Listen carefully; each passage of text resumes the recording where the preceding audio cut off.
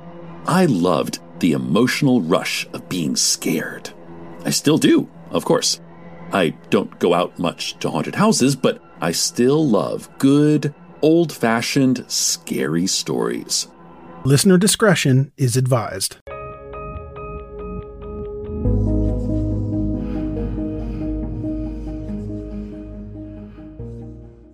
What you are about to hear may include disturbing descriptions of sexual or physical abuse, or may contain coarse language. Listener discretion is advised. They called themselves the Students of Light. We used to call them the veggies, or the vegetarians. The vegetarian mafia. Extremely manipulative. A secret and insular spiritual sect, united by their common search for enlightenment. Forgive yourself for your suppressed anger. Forgive yourself for scattering your consciousness. You felt pure, clear, happy. It's like drugs with no drugs. It really was.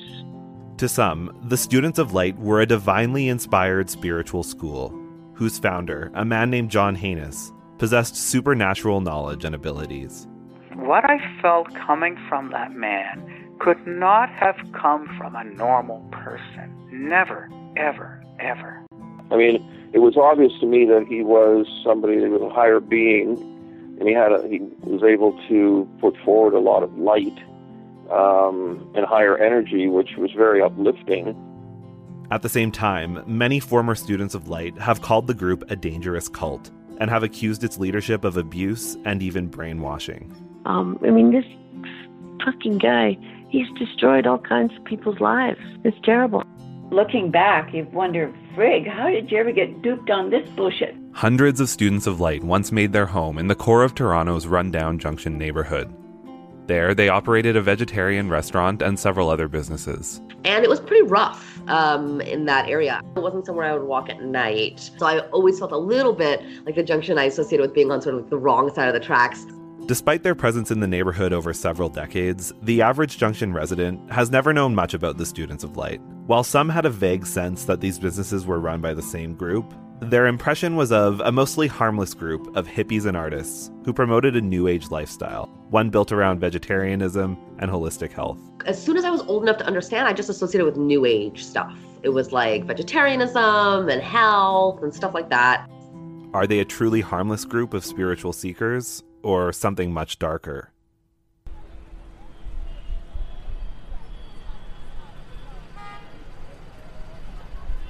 Dundas Street West is the main commercial strip of the Junction, a Toronto neighborhood named for its proximity to a junction of 4 railway lines. If you walk along Dundas West today, you'll encounter a trendy, rapidly gentrifying neighborhood.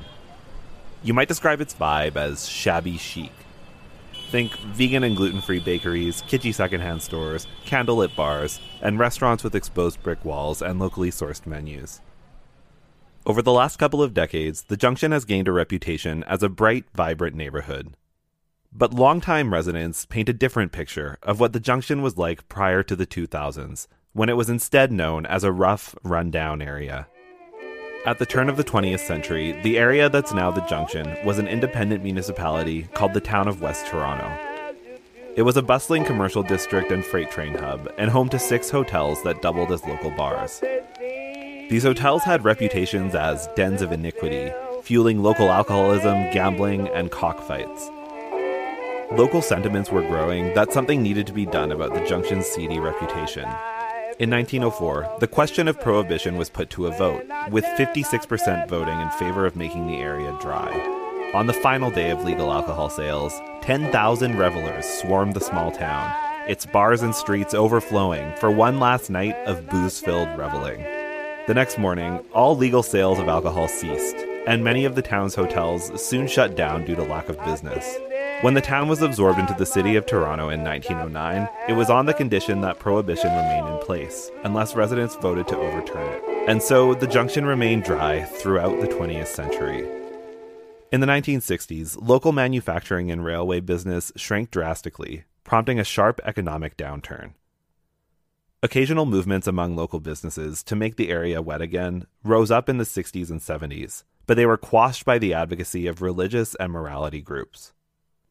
The main opponent of lifting prohibition was the West Toronto Interchurch Temperance Federation, whose leader, a man named Bill Temple, was also known as Temperance Bill. Bill once remarked that, quote, booze and slaves corrupts, destroys the moral fiber of a community. The Junction continued to experience economic decline through the 60s, 70s, and 80s, with industries closing up and few new restaurants or hotels opening. But despite this general decline over several decades, there was one group of people in the Junction that was growing and managing to thrive. The group who called themselves the Students of Light. We asked a longtime Junction resident, Stephen Sakrob, to describe the neighborhood when he first moved there in the mid-1980s. Here's what he told us about the neighborhood's main occupants at the time. Be warned that Stephen uses some particularly colorful language. Well, there was me, there was crack hose, there was pawn shops, there was a bunch of old Maltese guys that were sort of half, I don't know what the word is, nuts, crazy street people. And there was what I called the vegetarian mafia.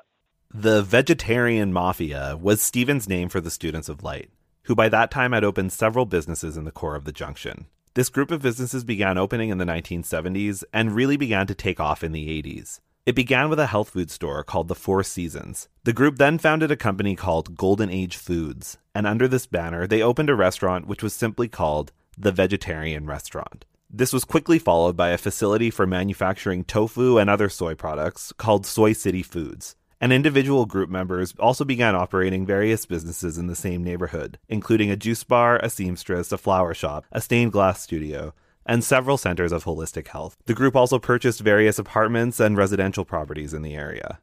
Stephen spent quite a few years living in the Junction, at one point living right across the street from the Vegetarian Restaurant. He occasionally patronized group members' businesses, but he gleaned very little information about the nature of the group itself, other than a vague sense that they were an insular, tightly knit community. And those people, it was like, I don't know, they were like, you could say good morning, they just ignored, they lived in their own world. If you were walking down the sidewalk, they would look the other way. They would divert their eyes. It was that kind of thing. Like I said, I never saw anything. I remember once going into the holistic something, or I don't know if holistic's the right word, some kind of clinic. I went in there thinking it was like a doctor's office or something. And it was like I had broken into the United Nations building. Oh, no, you can't be in here. No. I think so I just got that feeling like it was them and us. They were also all very, I don't know, the look of them. The women were incredibly conservative, and they were all, pasty? Is that it? The same sickly kind of, I don't know if unhealthy is the right word, just like gray. There was something like something was drained out of them. They had this dreary look about them, like they were missing something, some kind of nutrient that gave them color. I used to joke that it appeared to me like they were a cult. Despite giving off impressions of this sort to community members, it's important to note that the group did bring some life and industry into the Junction. For one thing, they opened businesses and invested in real estate in a neighborhood that was badly in need of revitalization. For another, the group opened one of the very first vegetarian restaurants in all of Toronto. For all I know, that may have been, that may have been the center of vegetarianism in the city in those days. It probably was. Stephen's assessment here doesn't seem too far off. There had been one or two other vegetarian restaurants in Toronto prior to this, but they were quite scarce back then. Through their restaurant and soy foods production, the group's stated aim was to promote a healthy, natural diet in their community. They were featured in local news articles about how a vegetarian diet is not so strange or radical as it was sometimes made out to be back then. The restaurant's recipes frequently appeared in the Toronto Star newspaper, which featured dishes like a tofu tempeh goulash and lemon poppy seed cake. and Soy City Foods distributed its soy and tofu products through Ontario grocery stores and Canadian universities, using innovative machinery and production techniques that the group designed themselves. All of this is quite impressive from our present-day perspective, in which vegetarian restaurants are quite common in a large, multicultural city like Toronto. But besides successes like these, Stephen remembers some group members' business practices as being a bit sketchier. The lady who owned the dress store, alteration store, her son opened up a little bottled water business. I went in there and I bought a couple of jugs from him, and like 6 months later, I don't drink that much water, single one of those 5-gallon jugs lasts me forever. The water started going green. Now, I assume that that's algae. I have no reason to believe it's not. But at the exact same time, he closed up his shop. It was like within days. I made up my mind.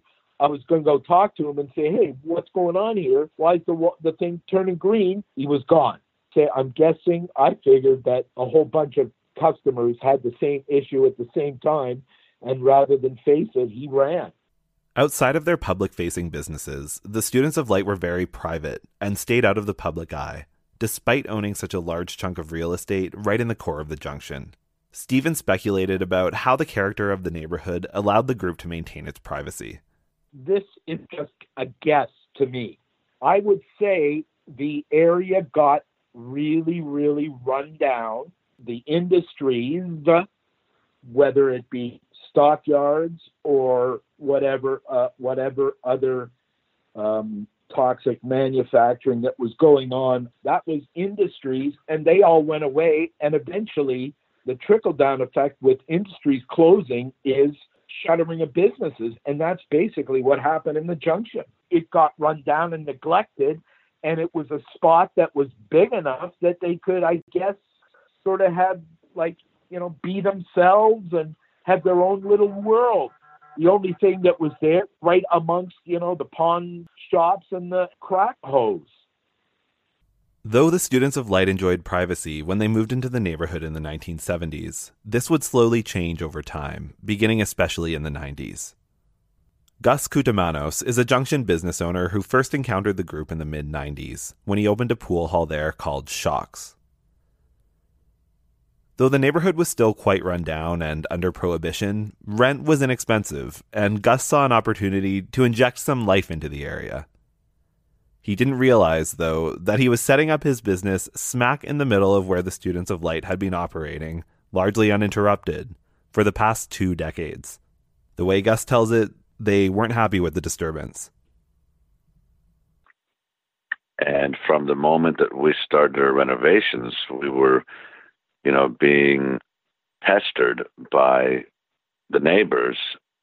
Whatever, we would have contractors there, and if they would throw a coffee cup on the sidewalk, we'd have a note on the door, or we'd have a call into the city. And it was constant, and it didn't stop after the renovations either. Then there was constant noise complaints. There was petitions against us being able to have a patio. Well, and all these little complaints were from these people that we found out were we used to call them the veggies. They were just pestering. They were like little pests. We take this few seconds off to inform you, our valued loyal listener, about the best health and fitness podcast shows from the Nezpod studios. Join us as we give you the best of the best health and wellness updates you can rely on for the treatment of chronic health problems. Classic functional medicine back to basics health tips and special updates from the best doctors in the United States of America. Check out this health and wellness podcast shows. Explore Health Talk Weekly, Healthy Lifestyle Matters, Excellent Health Digest, Healthy and Free Daily, and last but not least, Weekly Health and Fitness Corner. Also, check out Nasty Boy CC, the truest story never told fiction podcast, for that real life on the go experience with the 27-year-old golden boy, who made our guest invite #1 list. He tells us about his story as it happens in real time and in real life. It's Nasty Boy CC, the truest story never told. Go get a load of that happiness, because happiness is healthy as we know it. Join us every week as we continue to provide you the best of health and fitness wellness updates from around the globe. Enjoy the show.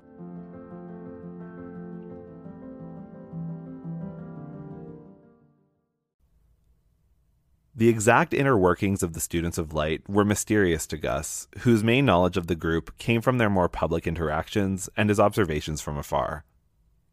We would see them walking around, and, there was, just from seeing the people, they kind of looked I don't know how to call it, sleepy. They were odd. They weren't very sociable. They would kind of walk with, not sort of observing what was around them. It was just like, and early in the mornings, you would see people walking around the neighborhood. And then I learned that they were part of this group. So I think they had meetings early in the morning. You didn't see them very much at nighttime. After opening his pool hall, Gus was determined to develop his business and the neighborhood by pushing for an end to the prohibition that had been in place since 1904. In 1997, he banded with the owners of a few other Junction businesses on a campaign to make the Junction wet. They saw this as an important part of revitalizing the area, one that would attract new restaurants and encourage more people to spend time there.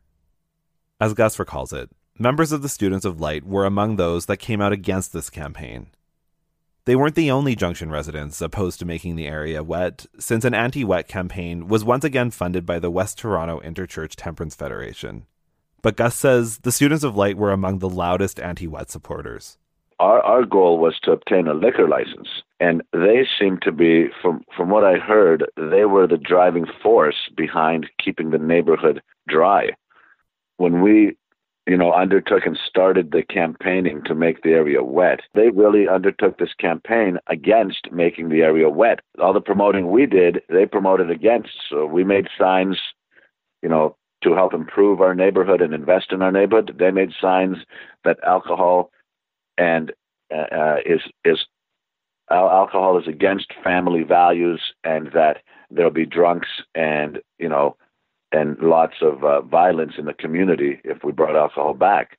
And so this small group, but they would, and I keep using this word, but they would pester the councillors at the time, saying, we don't want alcohol in our neighborhood. We voted you in.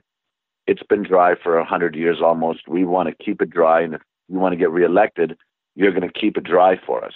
They were thinking that you bring the alcohol into this mess that we already have, because there was prostitutes, and there was, Johns, and there was pimps, and there was, drug dealers. They were all lurking around the neighborhood at nighttime. So they were thinking that it would make it worse by bringing in alcohol. They were telling people that, if you let alcohol in the neighborhood, your kids are going to get run over by drunk drivers. There'll be people urinating on your lawns. There'll be fights all over the place. Look what happened. That's why we went dry in the first place, to stop all this bad behavior. And now we want to bring it back. That was their stance. The full story of the 1997 campaign to make the Junction wet is complex, and we'll have to brush over many of the details here for the sake of time. But in the end, Gus and his fellow campaigners succeeded in holding a vote during Toronto's 97 municipal election. The result, though, was that only half of the neighborhood became wet. While part of the Junction voted to overturn prohibition, the other part, in which Gus and the Students of Light's businesses were located, saw the dry side win out. For a time, this dry side had won a partial victory, though this eventually changed in 2000 when Gus ran a second campaign, resulting in another vote that finally made the entire Junction wet. This 2000 campaign saw much less public opposition, but that doesn't mean that everyone was initially happy about it. Here's another story from Gus. During the second election, the last night before the campaign, I got a helium tank, and I printed, about 1,000 balloons, and it said vote. The balloons said vote yes to licensed premises. They were red balloons, and I blew them up the night before the election. And we drove around all night, put balloons all along Dundas Street and all along the side streets. And so people in the morning, when they got up, they see these balloons floating, reminded them, oh, today's voting day. Let's go vote. That morning, Gus says a member of the Students of Light, who had been one of the loudest anti-wet voices, was among those who woke up and saw the balloons. When she walked from her house, all the way to her work, she was sort of skipping along the way and sort of laughing kind of hysterically, those hysterical laughs, and popping the balloons on the way to her work. And then my uncle found her outside. He saw her pop and he says, "Hey, what are you doing? Stop doing that. You're not allowed to, that's campaign. You're not allowed to pop those balloons." "Oh, I'm just having fun," she said something to him like, I never, went so far as to charge her with, defacing campaign material. But that's what she did. After Prohibition was completely lifted in 2000, the Dry campaigners' predictions that alcohol would send the neighborhood into further decline never materialized.